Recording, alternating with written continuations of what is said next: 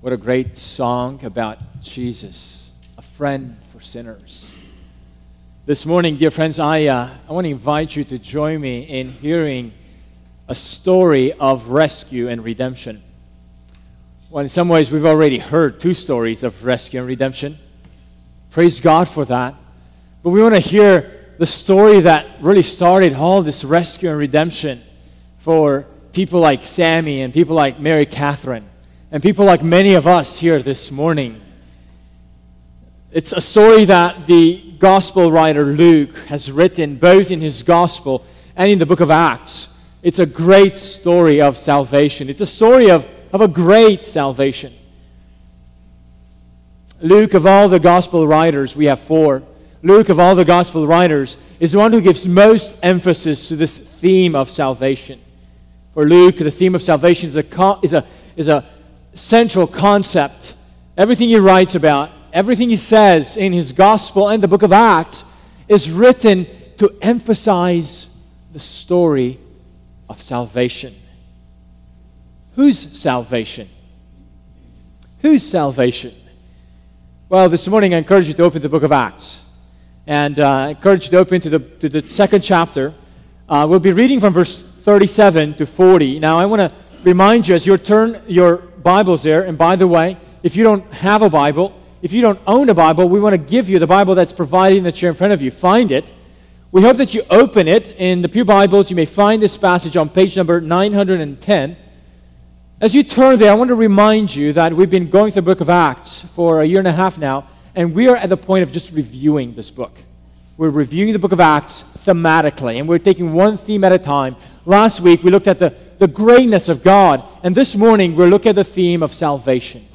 Because Luke and Acts speak mightily and greatly about this salvation, a great salvation. But the passage I want us to start looking at this morning and read for us is chapter 2, verse 37. Here's the word of the Lord. Now, when they heard this, they were cut to the heart. And by the way, Peter, this is his first sermon on the day of Pentecost, and he spoke about Christ. So when they heard this, they were cut to the heart. And Peter said, and the rest of the apostles, brothers. And they said to Peter and the rest of the apostles, brothers, what shall we do? And Peter said to them, repent and be baptized, every one of you, in the name of Jesus Christ, for the forgiveness of your sins, and you will receive the gift of the Holy Spirit, for the promise is for you and for your children and for all who are far off, everyone whom the Lord our God calls to himself. And with many other words, he bore witness and continued to exhort them, saying, save yourselves from this crooked generation. This is the word of the Lord for us. Pray with me. Father, pray that you would use these words for our hearts this morning. Pray that we would hear of your great salvation in a fresh and new way. Pray that we might be excited and encouraged in this salvation, and that we would respond to it in the name of Christ for his glory and honor. Through the power of the Holy Spirit we pray. Amen. Well, I have friends this morning. I want to tell you about this great salvation. Whose salvation is it?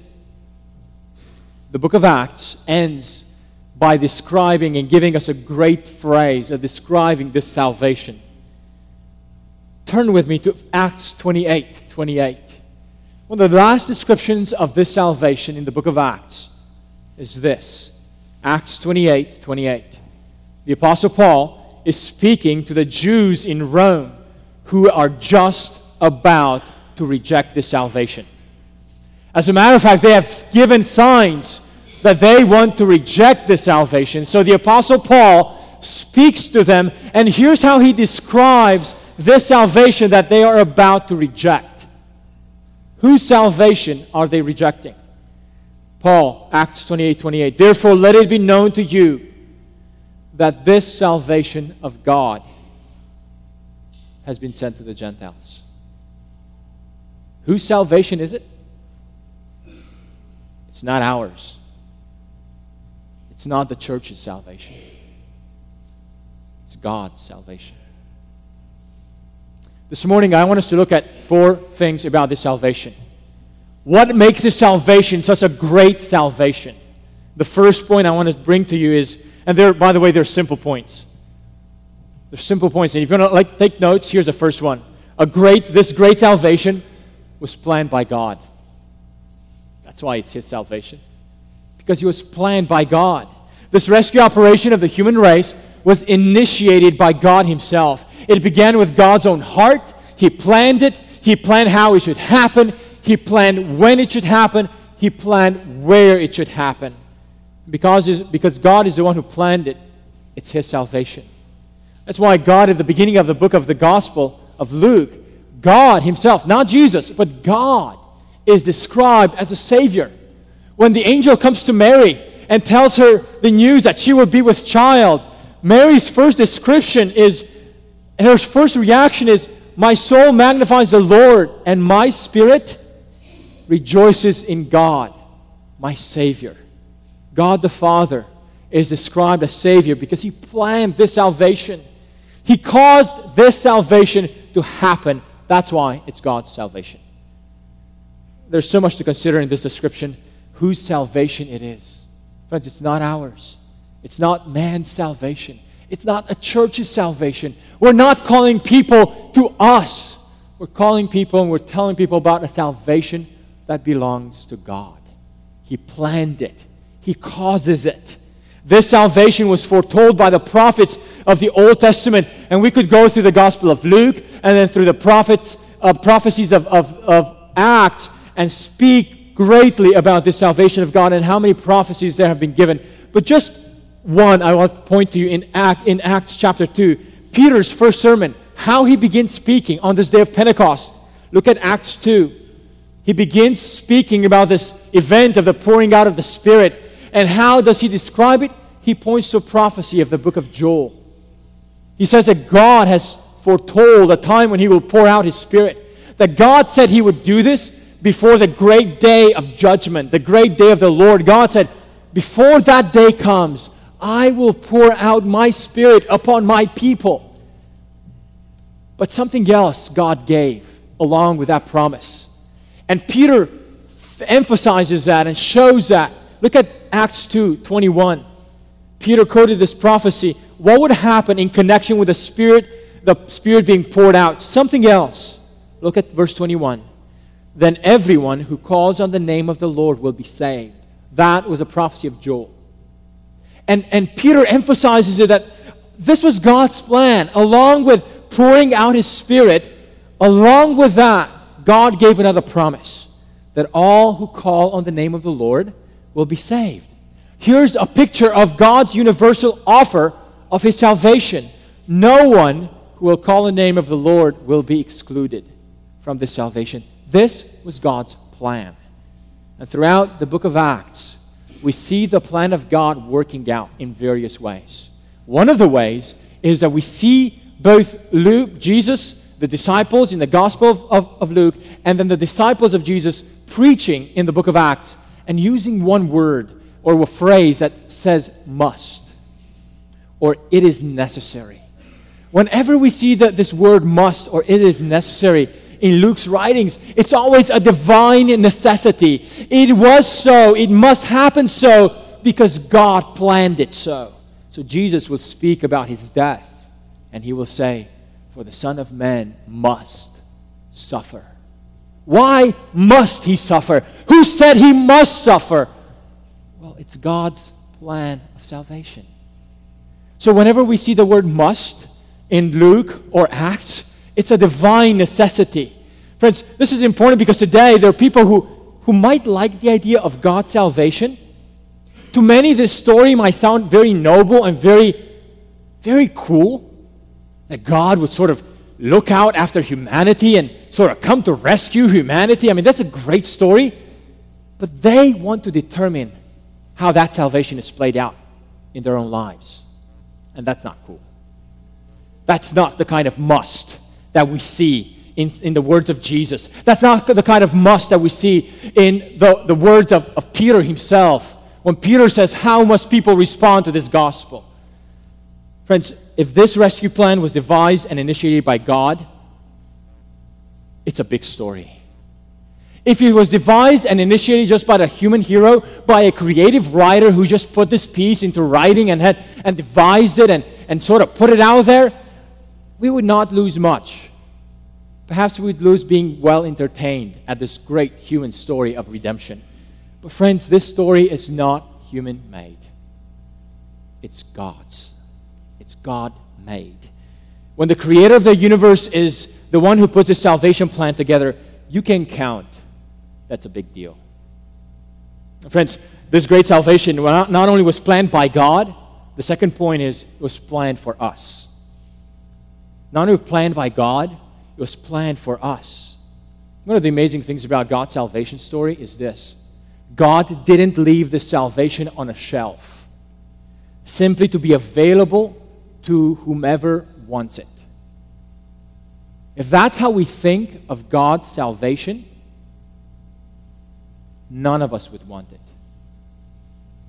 in our sin. In our sin, in the blindness of our sin, nobody would seek after the salvation.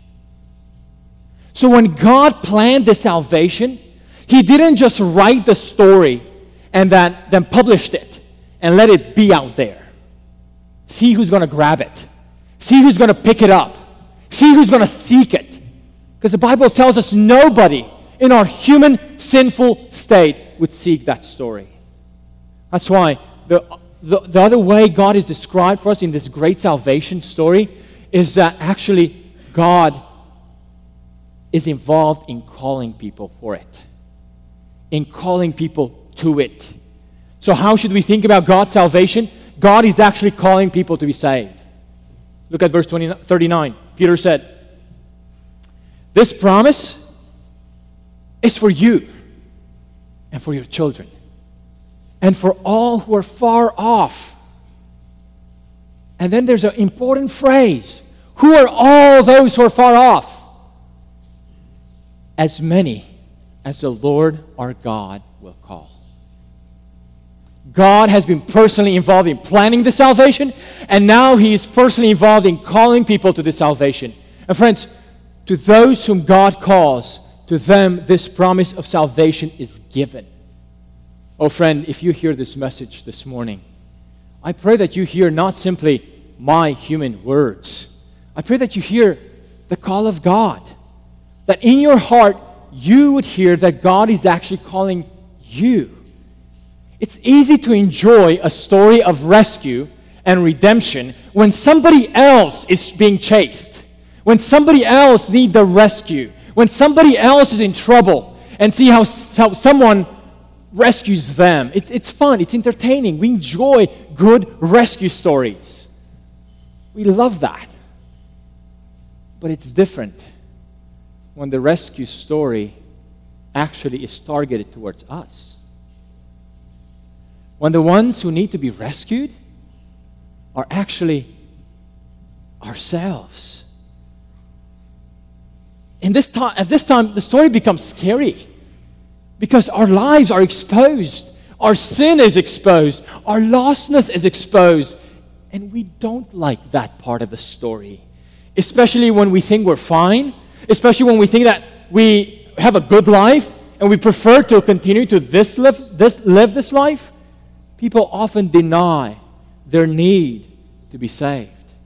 But friends, God's rescue story, this great salvation story that belongs to God, is for us.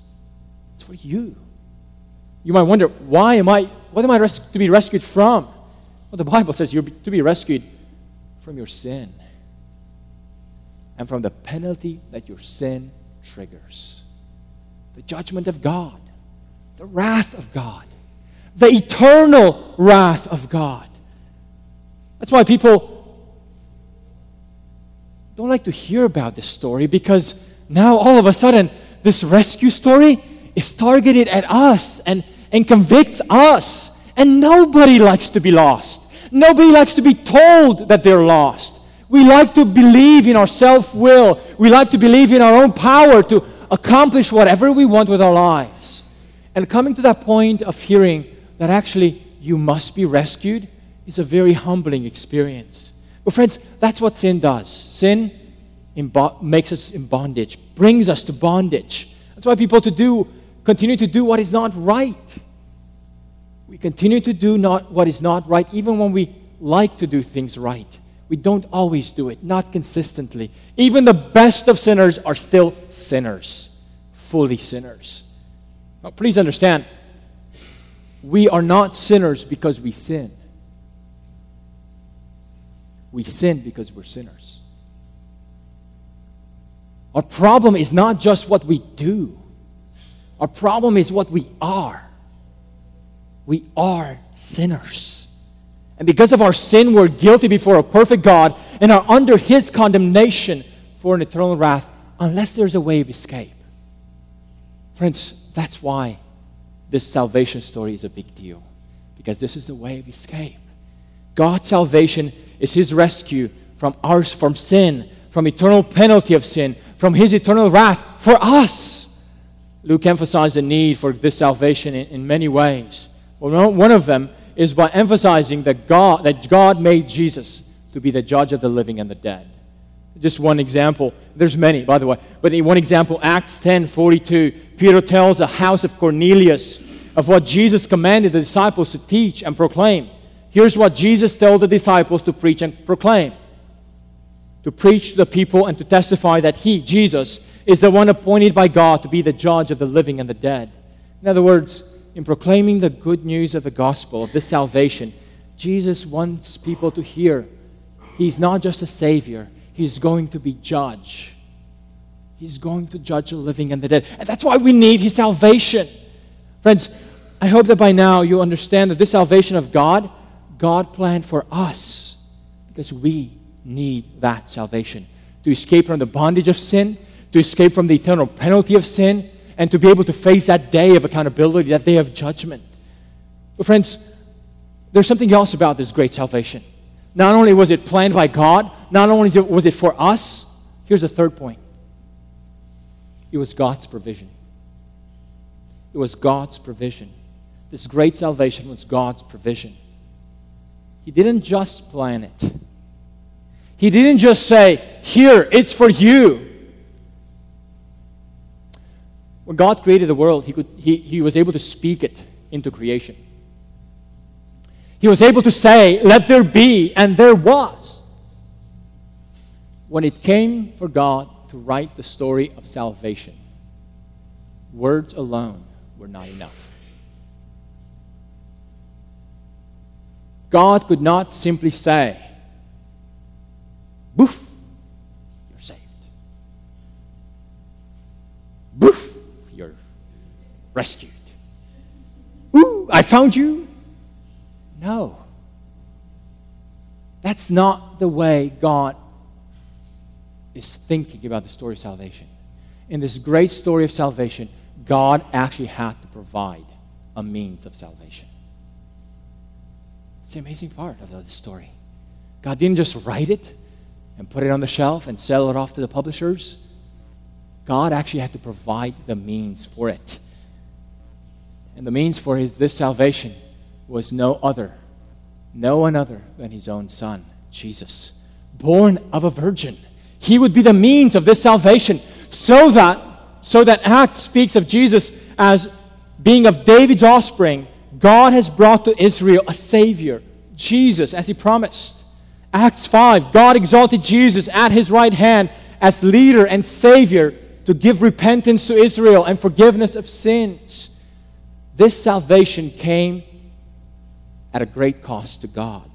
In Acts 20, when Paul speaks about the church, Paul describes the church and reminds us that God purchased the church with a price. And the price was the blood of His own Son. God purchased the church at the cost of His own Son. This was a means of God's salvation. And why did God have to provide a means for salvation? Why couldn't God just save us without this provision? Why couldn't God just speak it and it would happen? Well, several times in the Gospel of Luke and in the book of Acts, there's a phrase that is describing the death of Jesus. And the phrase is that He died on a tree. Now, when we think about people dying today, None of us think about dying on a tree. That phrase doesn't make sense to us. It's not normal for us. Well, it wasn't normal in those times either, especially for the Jews. For the Jews to die on a tree, it was a symbol of being cursed by God. And that's the point, that Jesus died as if he was cursed by God. Actually, Jesus died cursed by God because our sins deserve God's curse. You see, friends, if we had to pay for our sin ourselves, we would have to pay for it forever. The payment plan for our guilt would be eternal. But Jesus was sent so he would pay the curse. And in one death, he would pay for it fully. That's why his death is a big deal. That's why his death is a provision for our salvation. That's why God cannot save us outside of Christ. God cannot just create the salvation and save us outside of Christ. God had to provide a provision. And friends, this provision is Jesus. That's why in the book of Acts chapter 4, Peter says about Jesus, there is no salvation in no one else, for there's no other name under heaven given among men by which men must be saved. Well, friends, the way of salvation is clear. God planned it. He planned it for us, but he also made the provision for it through Jesus. Jesus is God's salvation for us. And the only way God can save us is through Jesus. That's why, friends, it's foolish to suggest that people can be saved in any other way today except through the provision of Jesus. If God has provided the way, and that only way he could think of, the only way it was possible was Jesus, friends, it would be foolish for us to ignore that salvation, to ignore that provision. It would be foolish for us to think that people can be saved some other way. A fourth thing, a final thing about this great salvation. Not only was it planned by God, not only was it planned for us, not only was it God's provision, but this great salvation calls for our response. This great salvation calls for our response. Friends, throughout the Bible, it's very clear that this salvation of God, it calls us to respond to it. Otherwise, we cannot be saved. That's why Joel's prophecy makes it very clear. God made it very clear that everyone who calls on the name of the Lord will be saved. Well, what is involved in calling on the name of the Lord? Call on him to be saved. Ask him to save you. It's that simple. But what does that mean? What is involved in that calling of the name of the Lord? Well, two things, two key elements. First one is faith. Second one is repentance. Both of these elements are together combined, and the book of Acts makes it very clear that both of them are part of the response needed. When Peter gave his first sermon on the day of Pentecost, and when the crowd heard that Jesus, whom they crucified, was actually God's own Son, given by God to save us, the people became convicted. Now I want you to think about what exactly was needed. Why did that conviction come? Because they started believing that Jesus was indeed the Son of God. And when that dawned on them, they became convicted that they've actually killed and crucified the Son of God. Friends, before even this conviction comes into our hearts, faith must come in. Faith in believing what we hear. Friend, without this faith, no one can be saved. Without this faith, no one can feel the conviction of sin. But what about repentance? Well, repentance, notice what Peter says in Acts 2. He says to the crowd, when they were convicted of their sin, Peter commanded them in verse 38, repent and be baptized. Every one of you. The new faith in Christ produced repentance. As a matter of fact, the new faith in Christ calls for repentance. And that's what Peter challenges them and urges them. Repent and be baptized. Repentance is part of faith. Without repentance, our faith is futile. True faith produces true repentance. We can't truly repent unless we believe the Word of God as it is preached in the gospel. Of all the writers, Luke is the one who speaks about repentance the most. So much that I'll have a separate sermon just on the theme of repentance. Because there's so much to talk about. But friends, understand this, that what it is involved in calling on the name of the Lord is believing His word, believing His prophecy, believing what He says about Himself, about this great salvation. And then once we believe and become convicted, actually to repent, respond, turn around, turn away from our own sin, and turn to Christ. But you know what's crazy about this response? And this will shock you. The book of Acts speaks about this repentance, that even this response, this repentance that we are supposed to bring to God, even this is the work of God in our hearts. 2 verses. Acts 5:31. God exalted Him at His right hand as leader and Savior to give repentance to Israel. Who gave the repentance? God. Acts 11:18. When they heard these things, they fell silent and they glorified God, saying, then to the Gentiles also, God has granted repentance that leads to life. Friends, this is the amazing part about this great salvation. We're called to respond to it. And unless we respond to it, we will perish. Jesus said very clearly, unless you repent, you perish.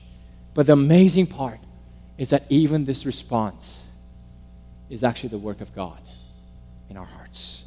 God plans it. God provides it. God enables us to respond to Him.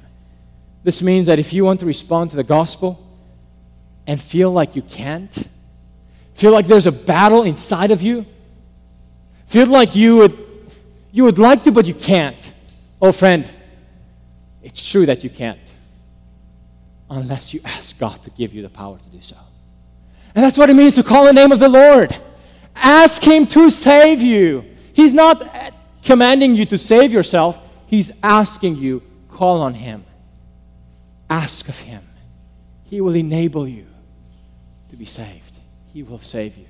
Oh friend, if you've never called on the name of the Lord, just like Sammy did, just like Mary Catherine did, in the middle of that battle inside your heart, when you don't know, you don't want to respond, you don't really want to, but yet you can't help it, and there's a battle inside of you. Friend, if you've never acted upon that call of the Lord, I pray that you would call the name of the Lord right now. I pray that God would enable you to respond to Him. And if you'd like to know more about what that means, I would love to talk to you at the end of the service. Or feel free to talk to anybody at the end of the service here in this church. They would love to talk to you about it. Friends, this morning, I want to remind you of this great salvation. The author of Hebrews said, therefore we must pay attention. We must pay closer attention to what we have heard, lest we drift away from it. For since the message declared by the angels proved to be reliable and every transgression and disobedience received a just retribution, how shall we escape if we neglect such a great salvation? Friend, I hope and pray that you would not neglect this salvation. If this was just a human salvation, you would not lose much if you neglect it. But if this is God's salvation for the human race, for you and me, and you neglect it, there's lots and lots and lots to lose. An entire eternity.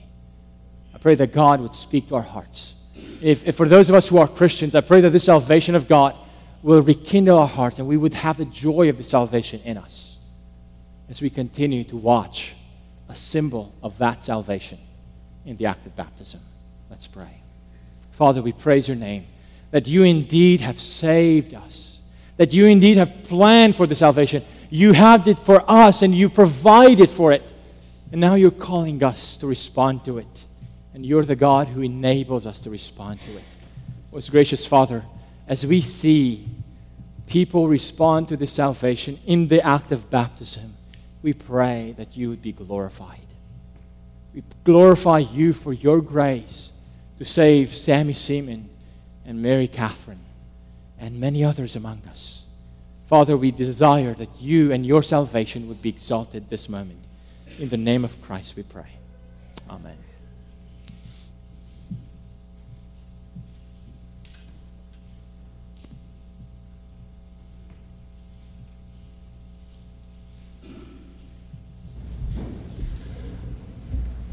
So as we begin to prepare our hearts to sing